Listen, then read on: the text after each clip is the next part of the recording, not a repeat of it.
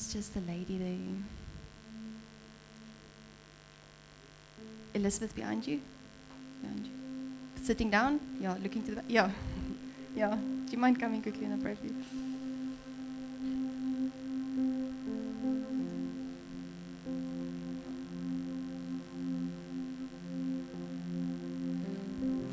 I'm just going to pray for faith. Thank you, Lord, for faith. And I just, what a cool name. Lord, and as I was worshiping, I just saw her as well, Father, and I saw incredible strength that you've put in her. And we just want to pray for her tonight, Lord. Thank you, Father. We just want to recognize what you've put in her. Thank you, Lord, that you are really, really strengthening her at this time. Thank you, Father, for a hunger for your word. That she'll eat and eat and eat and eat, Father, that she can build up. Thank you for such a time of preparation that you're teaching her hands, Lord, to bend a bow of bronze.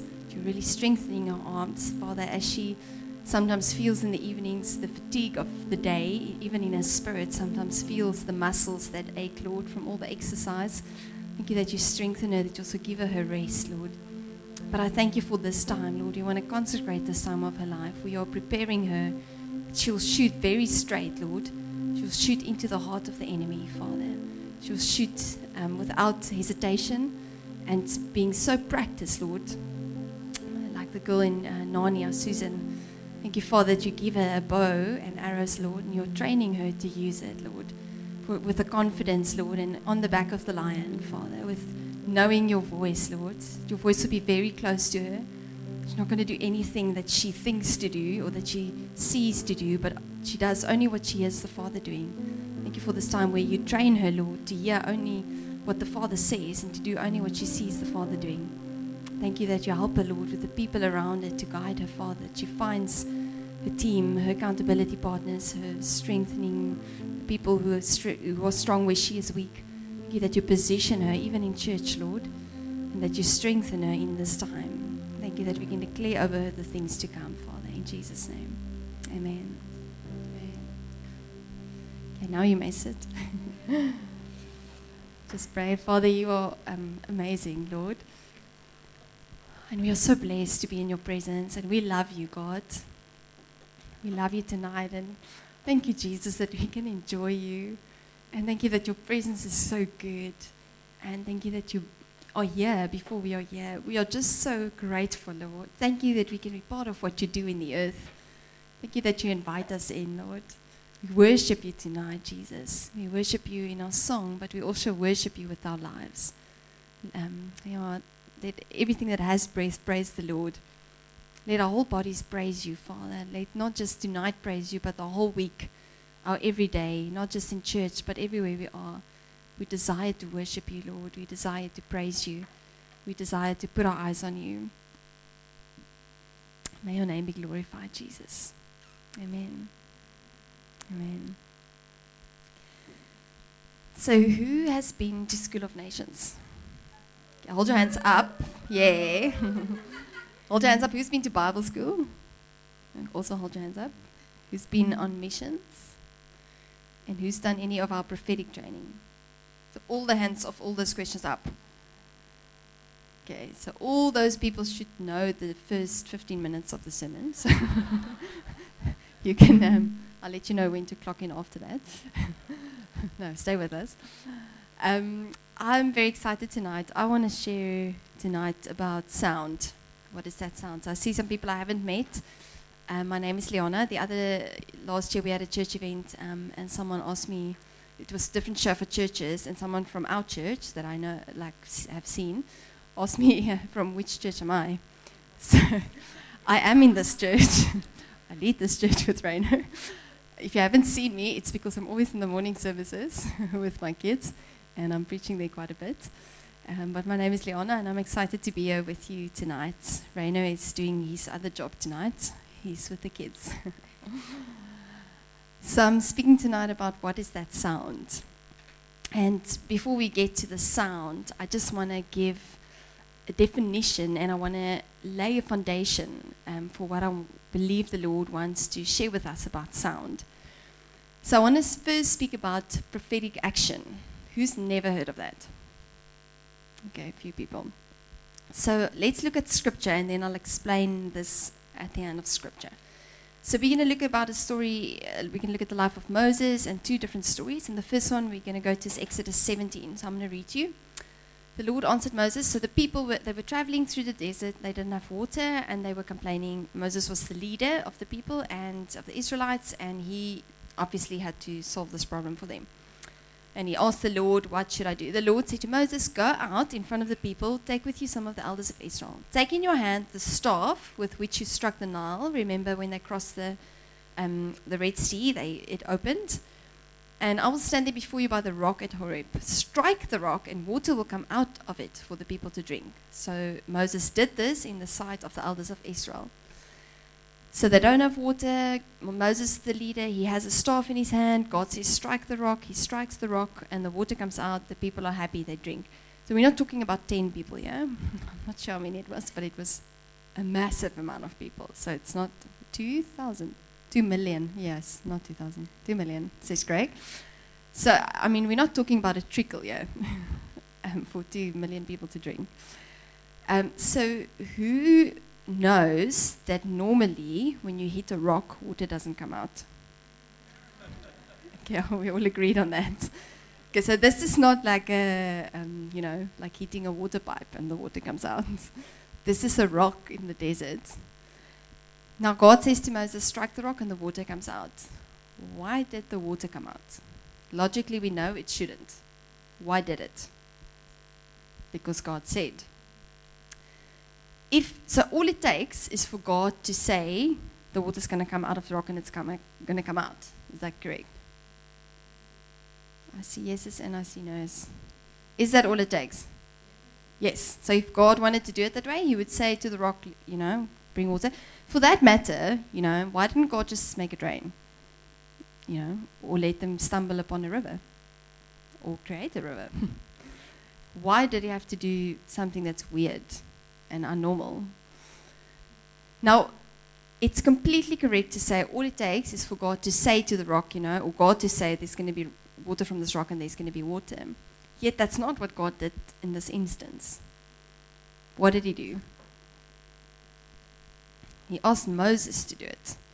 So, when you buy from the online shops on the internet and you drive to the warehouse, then the things are cheaper because you cut out the middleman. Okay, so clearly God is not cutting out the middleman. If God said to the rock, let the water come out, would it have worked? Is it guaranteed? 100%. Okay, now why doesn't God do it that way? If God says to Moses, strike the rock and the water comes out, in this process, is it going to work? Is it guaranteed? You see, the thing is it guaranteed that Moses is going to do it? Now, there's a problem here.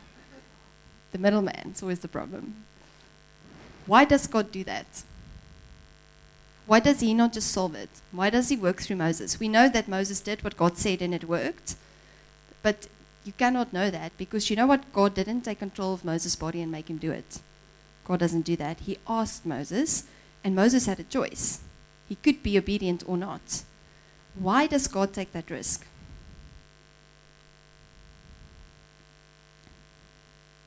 Marion. He wants to co-labor with us. Why? Because he loves us. That's kind of always the right answer. Can never go wrong with that. It's true. So this is very important to understand this because this is one of the premises of Christianity. This is one of the core principles of the Bible. The fancy word for it is agency. But what it really means is that God does not do things on earth except when he does it through people. Now, with God, no rule is a rule. There's always exceptions. Okay, so sometimes God does. But as a rule, in 99.999% of the situations, God does not move on earth sovereignly. He moves through people. This is crucial to understand as a Christian. This is why we pray. If it was not for this fact, why would we pray? If God can do what God wants to do and he does it, what then is the point of praying? Yes, there would be a point in having a relationship with God, because I'm not talking about that, but praying for other people. If God just can do anything and he does what he wants to do, why would you ever pray for other people? Do you know that this is often why we don't pray? You know when someone is sick and you say to them, oh, I'm so sorry you're sick, I'm going to pray for you. How often do you actually pray for them when you walk away? How many of you have said to someone, I'm so sorry you're sick, I'm going to pray for you, but then you didn't pray for them? Why didn't you pray for them? Because you didn't think it was going to make a difference. And it's perhaps because you didn't understand that God works on earth through people. God wants to use us. Okay, so here we see it. God uses Moses. Now, in this case, it's a good thing it all works out. Why exactly does it work out? So God says to Moses, strike the rock. He strikes the rock, the water comes out. Why did the water come out the rock when Moses struck it? Because God said so and Moses was obedient. Now, we know that this is not a natural thing. You don't strike a rock and water comes out. So this is a prophetic action. Prophetic action is when God says you must do something, and because you are doing it, something else is going to happen. But there's this crucial element of the thing that you have to do. Does Moses make the water come out of the rock? No. God does it. But God didn't do it without Moses. He asked something specific of Moses, and he let Moses do that specific thing in obedience. And then the result came. The result is still brought about by God, but he used a human in the process. There's very good theology for this from Genesis, how God created us, his whole intent, how he set the earth. There's very good reasons why this is so, and I can't go into all of that, but go look it up. The law of human agency, you can Google that. Just check which things you read. Google's not always good. Ask Jamie and Armand and Matthew. So here we have a situation, and it worked out well, and there was a good result. Now look at the next one, Numbers 20. Very similar, Moses and Aaron, the people complained they didn't have water, still in the desert. Coming to the tent, the Lord says to Moses, take the staff, you and Aaron, gather the assembly, speak to the rock before their eyes, it will pour out water. You will bring out water for the community so that they and their livestock can drink. So Moses took the staff from the Lord's presence, and they gathered the assembly, and they went to the rock. And Moses said, listen, you rebels, must we bring you water out of this rock? He's obviously a bit annoyed with the people by now. I have 2 kids who moan in my ears, so I've actually cannot comprehend like 2 million people moaning in your ears. Then Moses raised his arm and struck the rock twice with his staff. Water gushed out, and the community and their livestock drank. Okay, let's just go to there. You can maybe just put the slide off now. So, exactly the same situation. There's no water. Moses goes to God. God says, take the staff. And he says, speak to the rock. He says, go out and speak to the rock, and water will come from it. What does Moses do? Strikes the rock. Why? It's what worked the last time. Isn't that just often how we think? The previous time, did the water come out because he's hitting it with a stick?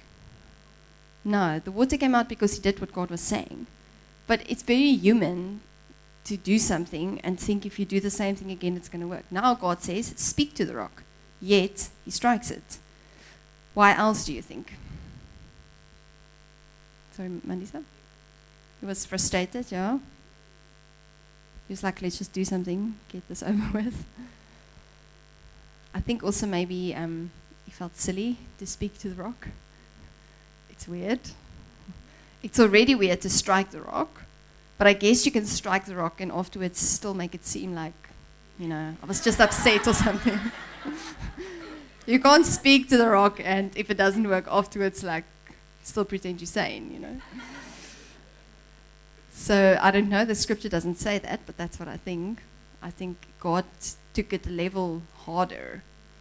Now you have to do something that seems silly, but he didn't obey. So if you put that back on. So here we say, like the Lord saying, speak, not eat, speak to the rock. So Moses goes and he struck the rock. So what happens? The Lord says to Moses, Aaron, so first he does it. What happens? The water gushed out. Now what's up with that? What is prophetic action? God tells you to do something, you do what God said in obedience, and God brings about the result. A key element there is obedience. Was Moses obedient? Did it still work? Why?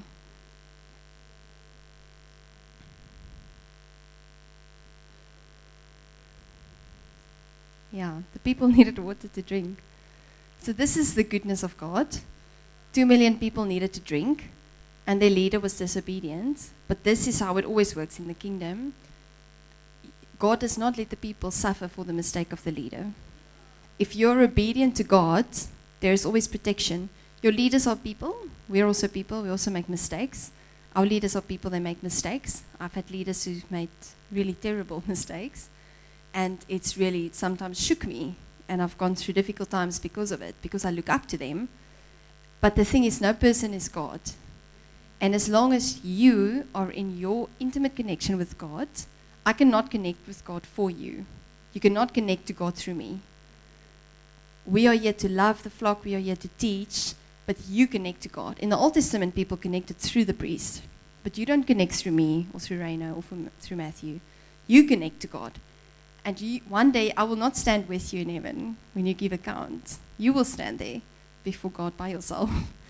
And as long as your relationship with God is right and you're obedient to Him, when you're in a church, when you submit to your leaders, when you follow them, even when they make a mistake, God will be good to you. That is why there's no fear in following when you're connected to the Father.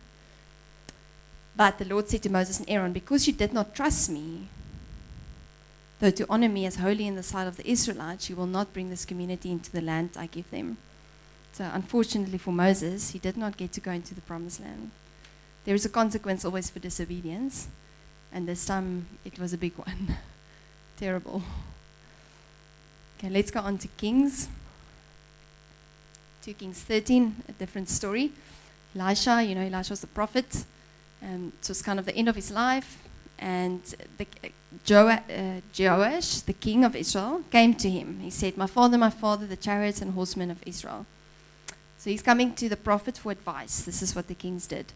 Elisha said, get a bow and some arrows, and he did it. Take the bow in your hand. When he had taken it, Elisha put his hands on the king's hand. Open the east window, he said, and he opened it. Shoot, Elisha said, and he shot. The Lord's arrow of victory, the arrow of victory over Aram, Elisha declared. He will completely destroy the Arameans at Aphek. Then he said, take the arrows, and the king took them. Elisha told him, strike the ground. He struck it 3 times and stopped. The man of God was angry with him and said, you should have struck the ground 5 or 6 times. Then you would have defeated Aram and completely destroyed it, but now you will defeat it only 3 times. And after that, Elisha died. Again, the king comes to the prophet. He's asking for guidance and advice. He wants to overcome his enemies. He knows that they're going to go into battle. He wants to know how to win. And the prophet doesn't just, sit out with a paper and a pen and write down a war strategy for him. I'm sure the king would have preferred that. Something sensible. Thanks. But the prophet comes and he requires of him, the Lord guides the prophet to require of the king a prophetic action. Does shooting the windows out the window, picking up the arrows and hitting it on the ground, does that overcome the enemy? Literally. No, the enemy does not even know about this meeting happening. This is nothing to them. This cannot do anything. Except if the Lord requires a prophetic action. Again, the Lord does not just do what He does. He wants to partner with us. He brings us into the process. So the prophet says what he must do. He does it. And then the prophet says, you didn't do it right. Did the prophet tell him how many times to strike the arrow? Is that fair? It always seems so unfair to me. The prophet said, strike the arrow on the ground. Did the king strike the arrow on the ground? Now what is the problem? Now the prophet says, now you will not fully overcome your enemies because you did it 3 times, you should have done 5 or 6. How must the king have known that? Because the scripture actually doesn't tell us. But why? What do you think? What do you think could have happened? He was ashamed, possibly. I think it's similar to the other situation. It seems silly, and he's a king. He's not used to being undignified. He's also not used to doing what other people tell him to do. I think he felt silly. What do you think? What else?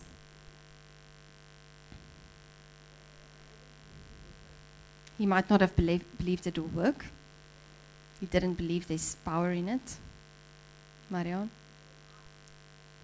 He could have clarified with the prophet. He could have.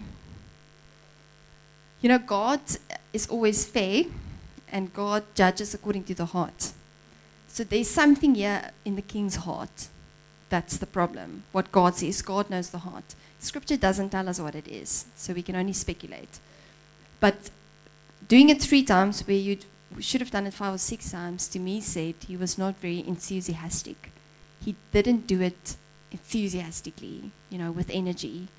And I think maybe there was some of these things in his heart. Maybe he didn't believe it would work. Maybe he didn't want to look silly. Maybe he was used to being a king, not listening to someone else. Something in his heart. But because the prophetic action was not done thoroughly with enthusiasm, it didn't have the full effect. So we know that the prophetic action must be something that God says. It cannot be something you make up. That's not prophetic action. Prophetic means the voice of God. It must be something God says.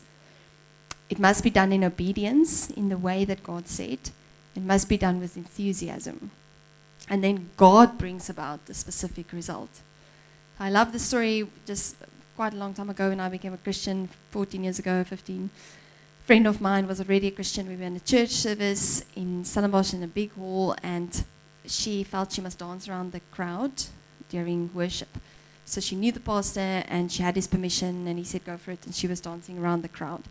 And towards the end of the worship, God showed her specific people, and she felt she must dance around them with a sword. Yeah, if you can stand here. So like going around and around. She did that. And at the end of the service, at the altar call, every single person she danced around got saved. And she didn't even know that they were unsaved people. She didn't know who they were, but they were. The Lord knew.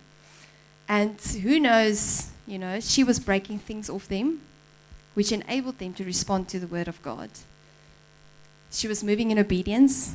She was doing it enthusiastically.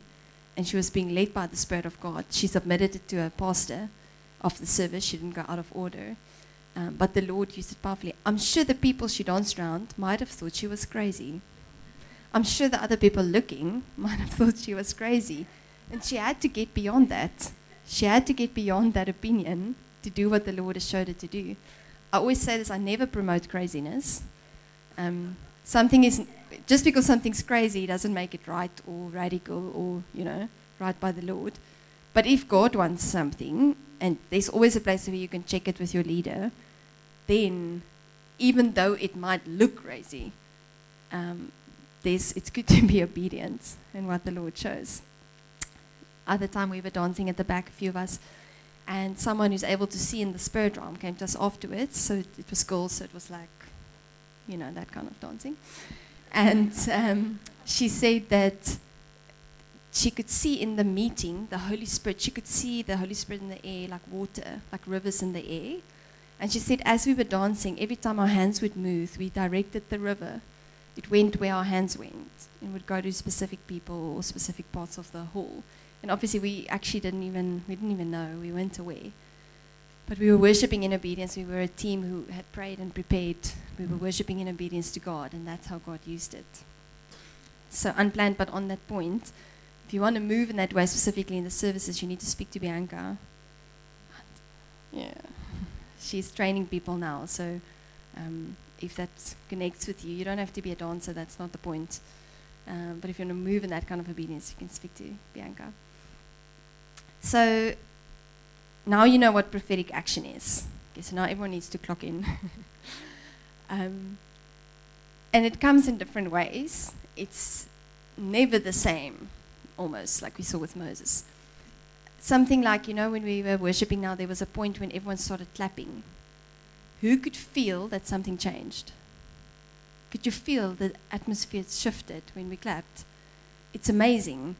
So in that instance, you know, clapping, it brings a sound. So in that sound, again, directed by the Lord, done in obedience, with enthusiasm, and extra thing, if it's in corporate setting and it's done in unity, that takes it to another level, then the Lord can do what He wanted to do. Did we shift the atmosphere? No. Can we shift the atmosphere by ourselves? No. Physically impossible. But God brings us with Him to work with Him, and then He enables that shift to happen through our obedience and through the obedience of Matthew, leading the worship, having understood, having an authority for that and understanding these things and hearing the voice of God leading us into that, and then being able to bring that shift. So what I want to speak about tonight, my title is, What is that sound? And firstly, I want to encourage us tonight for prophetic action. I want to encourage us to be obedient to God. I want to encourage you as individuals even. You know, this is definitely in church, but this is so much more than in church. You know, that this is, you know, when, like in sport, I don't really watch sport, but there's the game that you watch on TV, the rugby game, whatever, and then there's the team meeting. So the team meeting we don't even see. Okay, they don't put that on TV, I think. The team meeting is not the thing, and the practice rounds, it's not the thing. It's important, you have to have it, but the game is the thing. Okay, that's where everyone watches. So this year, this is the team meeting. So it's important that we are open to God, and we must definitely move in the prophetic and all those things, but this is not the thing. The game is in the week. The game is outside of the building. That's the game, that's the thing. So nothing should be kept in here. We take it out. We do it here with the purpose of taking it out. We practice here, we grow here with the purpose of taking it. So I want to encourage each person as individuals. You pray in your room. You pray in the house where you stay, whether it's your house or not your house. You pray on the yard. You use oil. Oil is a prophetic symbol. You put the oil, you pray, you're declaring the presence of the Holy Spirit.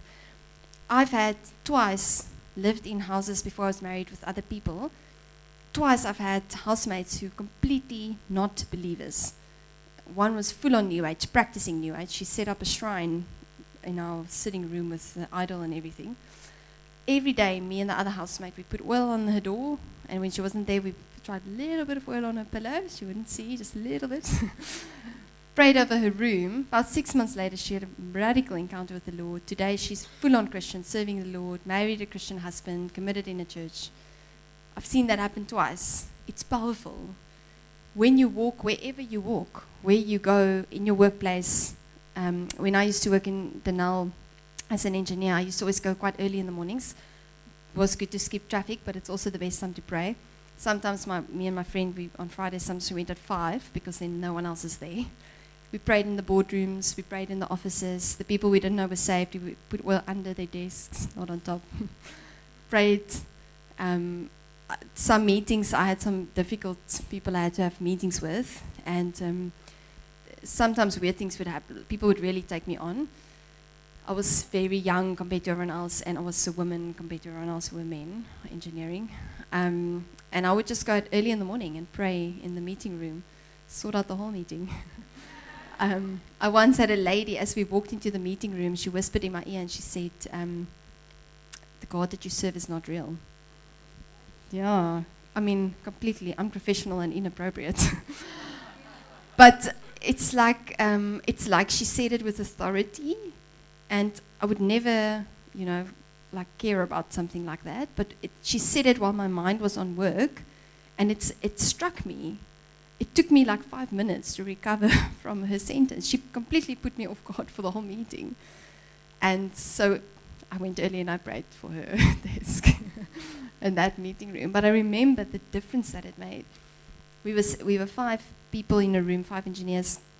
One was a girl, and it was a very, when I started at the company, it was very Afrikaans, very white, all older men. So they kind of put us in a room, me and the other young girl, and then 2 other girls, so 4 girls, the only young ones. And 2 of them couldn't speak Afrikaans, so I had to often translate for them in the meetings. People would just be so inconsiderate. But one of them, she didn't even, it was like the first few weeks of starting work. We haven't really spoken a lot about God or anything, but me and the one were Christians, and we used to pray in the mornings. And then the one day this girl just came to us, and she really opened up her life to us. And so I checked on the system, booked a meeting room over lunch. We went to a meeting room, and she got saved over lunchtime. And because we were praying there in the early mornings. So as individuals, you need to, and we took worship music early in the mornings, and we danced in the meeting room. That's why we went at 5. And we locked the door on the inside. But I know that I have authority to dance. Your authority might be something else, like other kind of movement. But there's a lot of authority in movement. And there's also a lot of authority in worship. And we shifted things in the place. And I want to encourage you, wherever you go, to do that. If you need to dance in the mall, then you need to do that. If you need to dance down the street, if you need to stomp your feet, if you need to pray in tongues, the Lord will show you, and you be obedient to what the Lord shows you to do. Okay, so that's the one thing. The place that I want to take it further is that there's one form of prophetic action, which is a sound. Okay, so we even did it tonight when we were clapping, when we were worshiping. When you call out the name of Jesus, calling upon the name of Jesus is very powerful. Something shifts when you do that. Call upon the name of Jesus. If you need to do that, you need to do that. If God shows you to do that on campus, then you go at 5 and you do that. Or I think if you go at 11 at night also, people won't even notice what you're doing because everyone's busy with weird stuff. And noise. But the Bible speaks about sound and the power of sound. So who can tell me an example from Scripture? Yes. The harp David played, what did it do? What's the power of it? Yes, it actually brought forth deliverance. Amen. Jericho, tell us.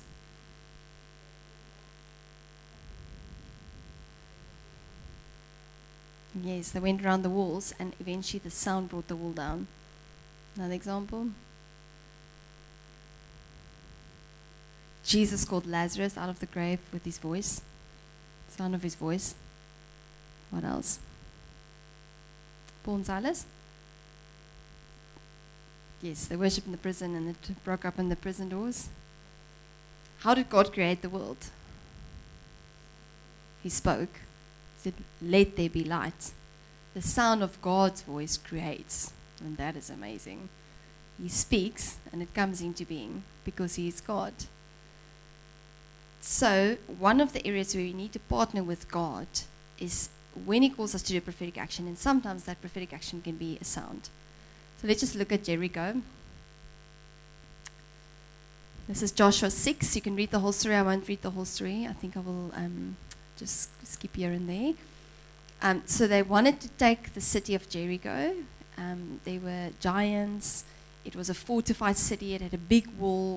When a city had a wall like that, it was very difficult to overtake them because it's very easy for them to just keep you out from the inside. So God said to them, this time we're not going to do like a battle. You're going to walk around the city. For 6 days, you're going to walk around, you're going to blow the trumpet. Armand. Oh, there he is. So I brought my shofars. I have one and Raina has one. This is my weapon of choice. You should really get one. I think everyone should have one. In the Bible, this was often used, like a lot of the scriptures that says trumpet, some of them mean like a silver trumpet, but a lot of them, if it's translated from shofar, then it means this. And this makes a specific sound that God decided would do specific things. So because God has decided it, this is a specific sound that's very powerful. Can you give us an example? They are very, very difficult to blow. Like you really have to learn.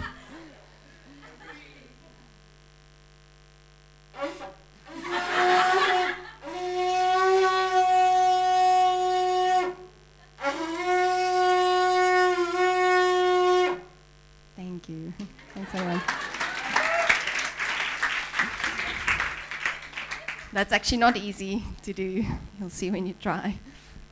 My kids put it on their mouths and they go, "Ooh."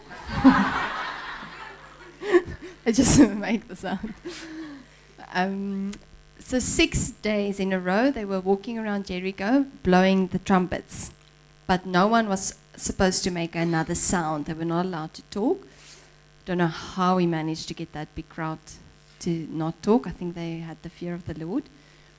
Then he said, do not say a word until the day I tell you to shout, then shout. So you had the Ark of the Lord representing the presence of God.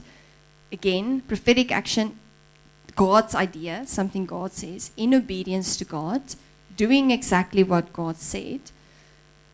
Then the army returned to the camp, spent the night there. They did it for 6 days. Then verse 15. On the 7th day, they got up at daybreak. They marched around the city 7 times. So the other days was only once. This day 7 times.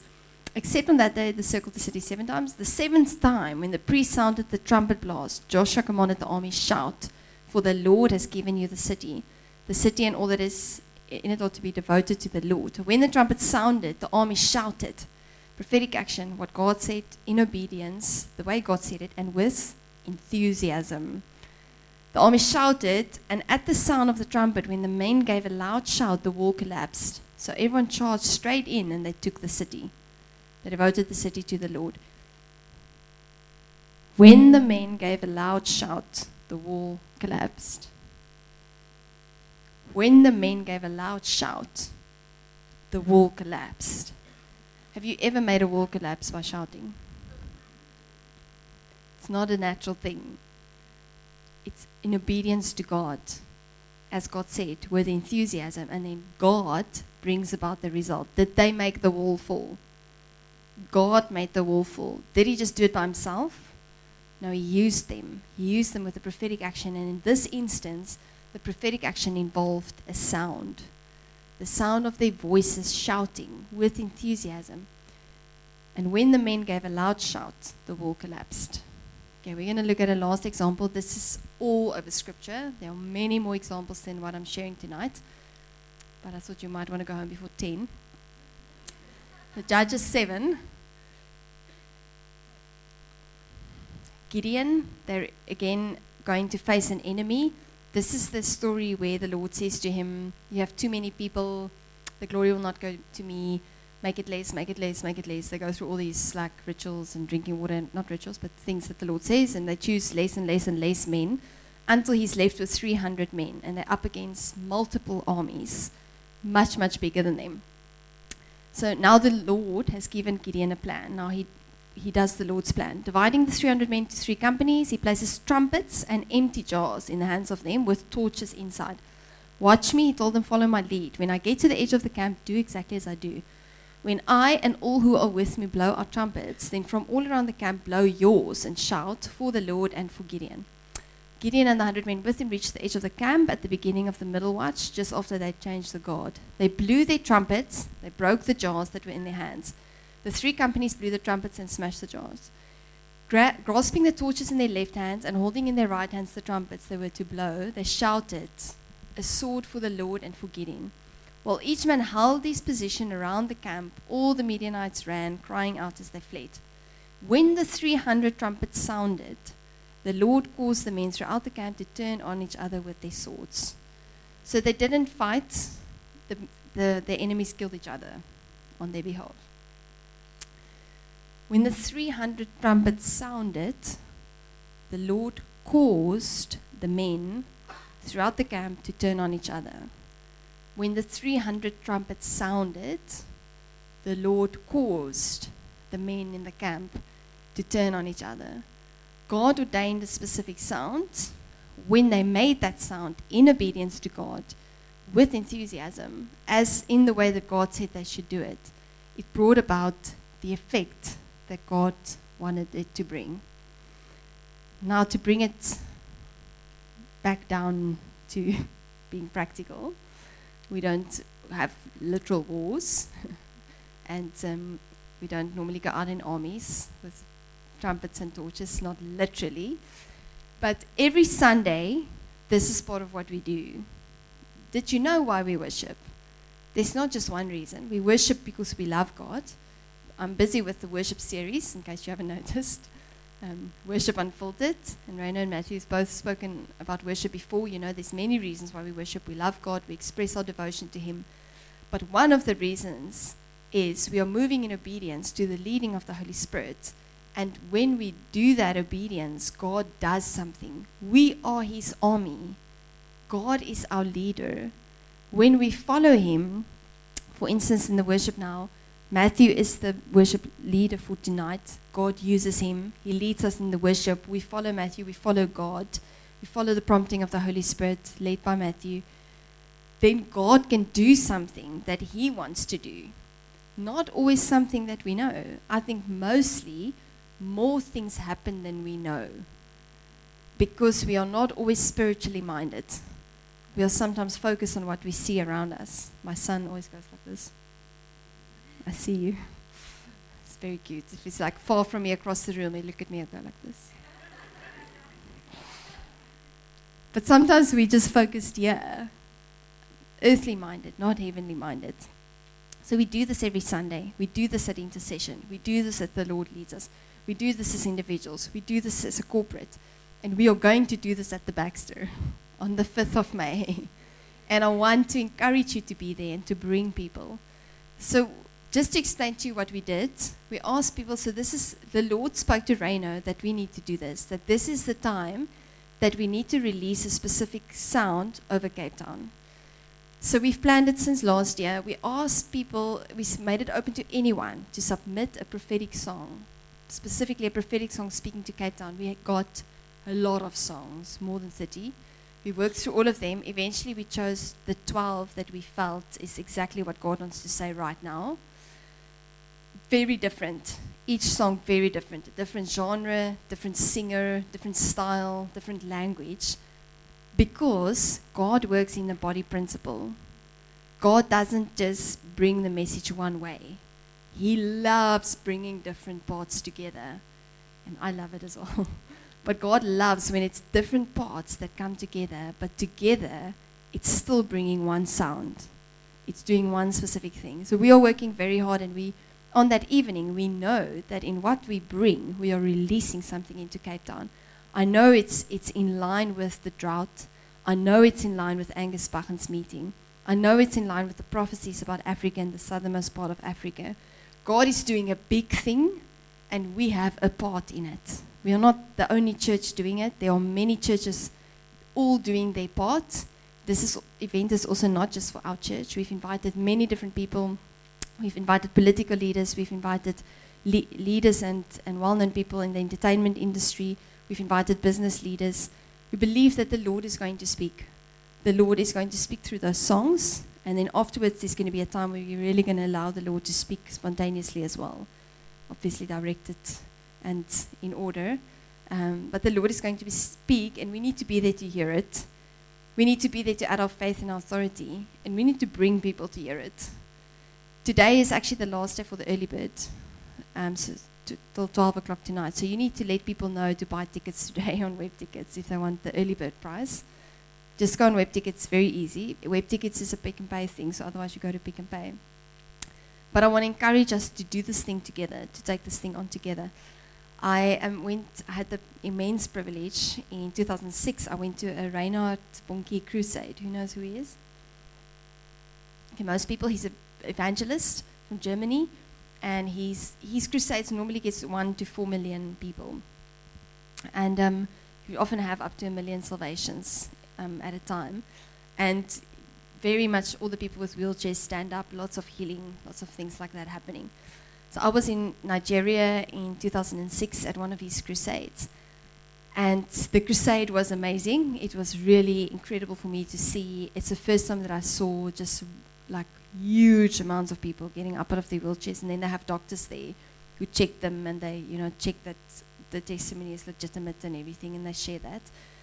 But what was also amazing is we were there as part of pastors that were invited from all over the world. Honestly, I have no idea how we managed to be there. We were like the youngest people there. I wasn't even dating Rado at the time, but he was also there, and I was there, and some other people. And we were in this group of, I think, about 100 pastors, but they were from all over the world. They were all much older than us. They all had multiple churches, so we were like these, just seeing what's going on here. And I met pastors from every country, Japan, Korea, America, like when you meet someone, then they're from another country. So many different versions of English. And we had, the last morning of the crusade, we all had devotional time together with Reinhard Bonnke. And he was sharing, And then we had communion, and then people were sharing. And it suddenly, as this was happening, it struck me that for the first time in my life, because so there's 100 pastors from all different countries, and they all at one point were praying, and everyone's in their own language. And it's like, it's the first time I got a glimpse of heaven. Like, wow, this is amazing. Do you know that the Bible doesn't speak of like nationalities? Have you ever noticed? What does the Bible? The Bible does divide people into groups. What does he divide them into? Tribes and tongues. Do you know that the Bible divides people into tongues? The Bible actually, it actually matters, your language matters. And this is like amazing for me. In heaven, there will be people from all tongues. Obviously, we know this happened at the Tower of Babel. There was actually only one language, but then it all got divided for different reasons, and God uses in different ways. But even in a language, God brings forth specific strengths. And I found this in the songs with the evening as well. I really wanted more different languages, but we didn't get submissions from every language, so heads up for next year. Okay, every language. Submission songs, come. But there's a Mandisa song. Don't you want to sing a line?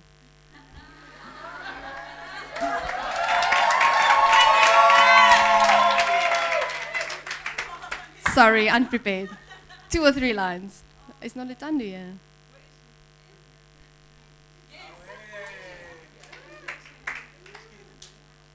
Which mics are better?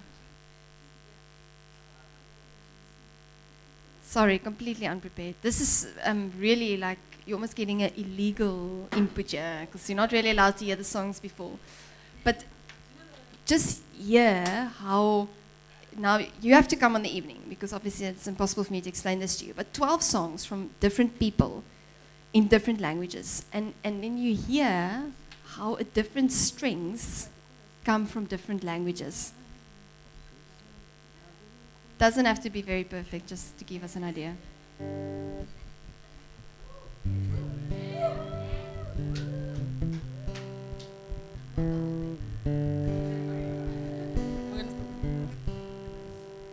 Akukho ufihlakele kimi ubona konke ngibona konke unguthandiwe wami awazini ngikhona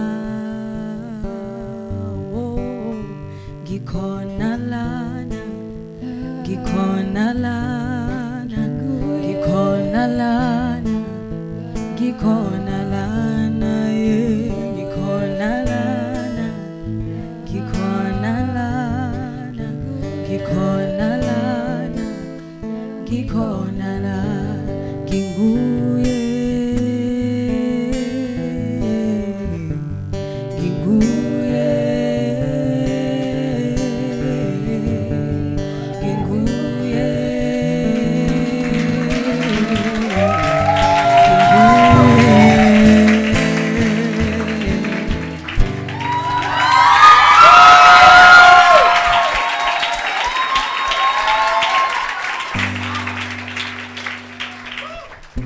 Do you feel this thing that comes through the song? You know that I don't understand it, but it doesn't matter. I feel it. And because it's isiZulu, there's something else that comes through it. So I'm very excited about that.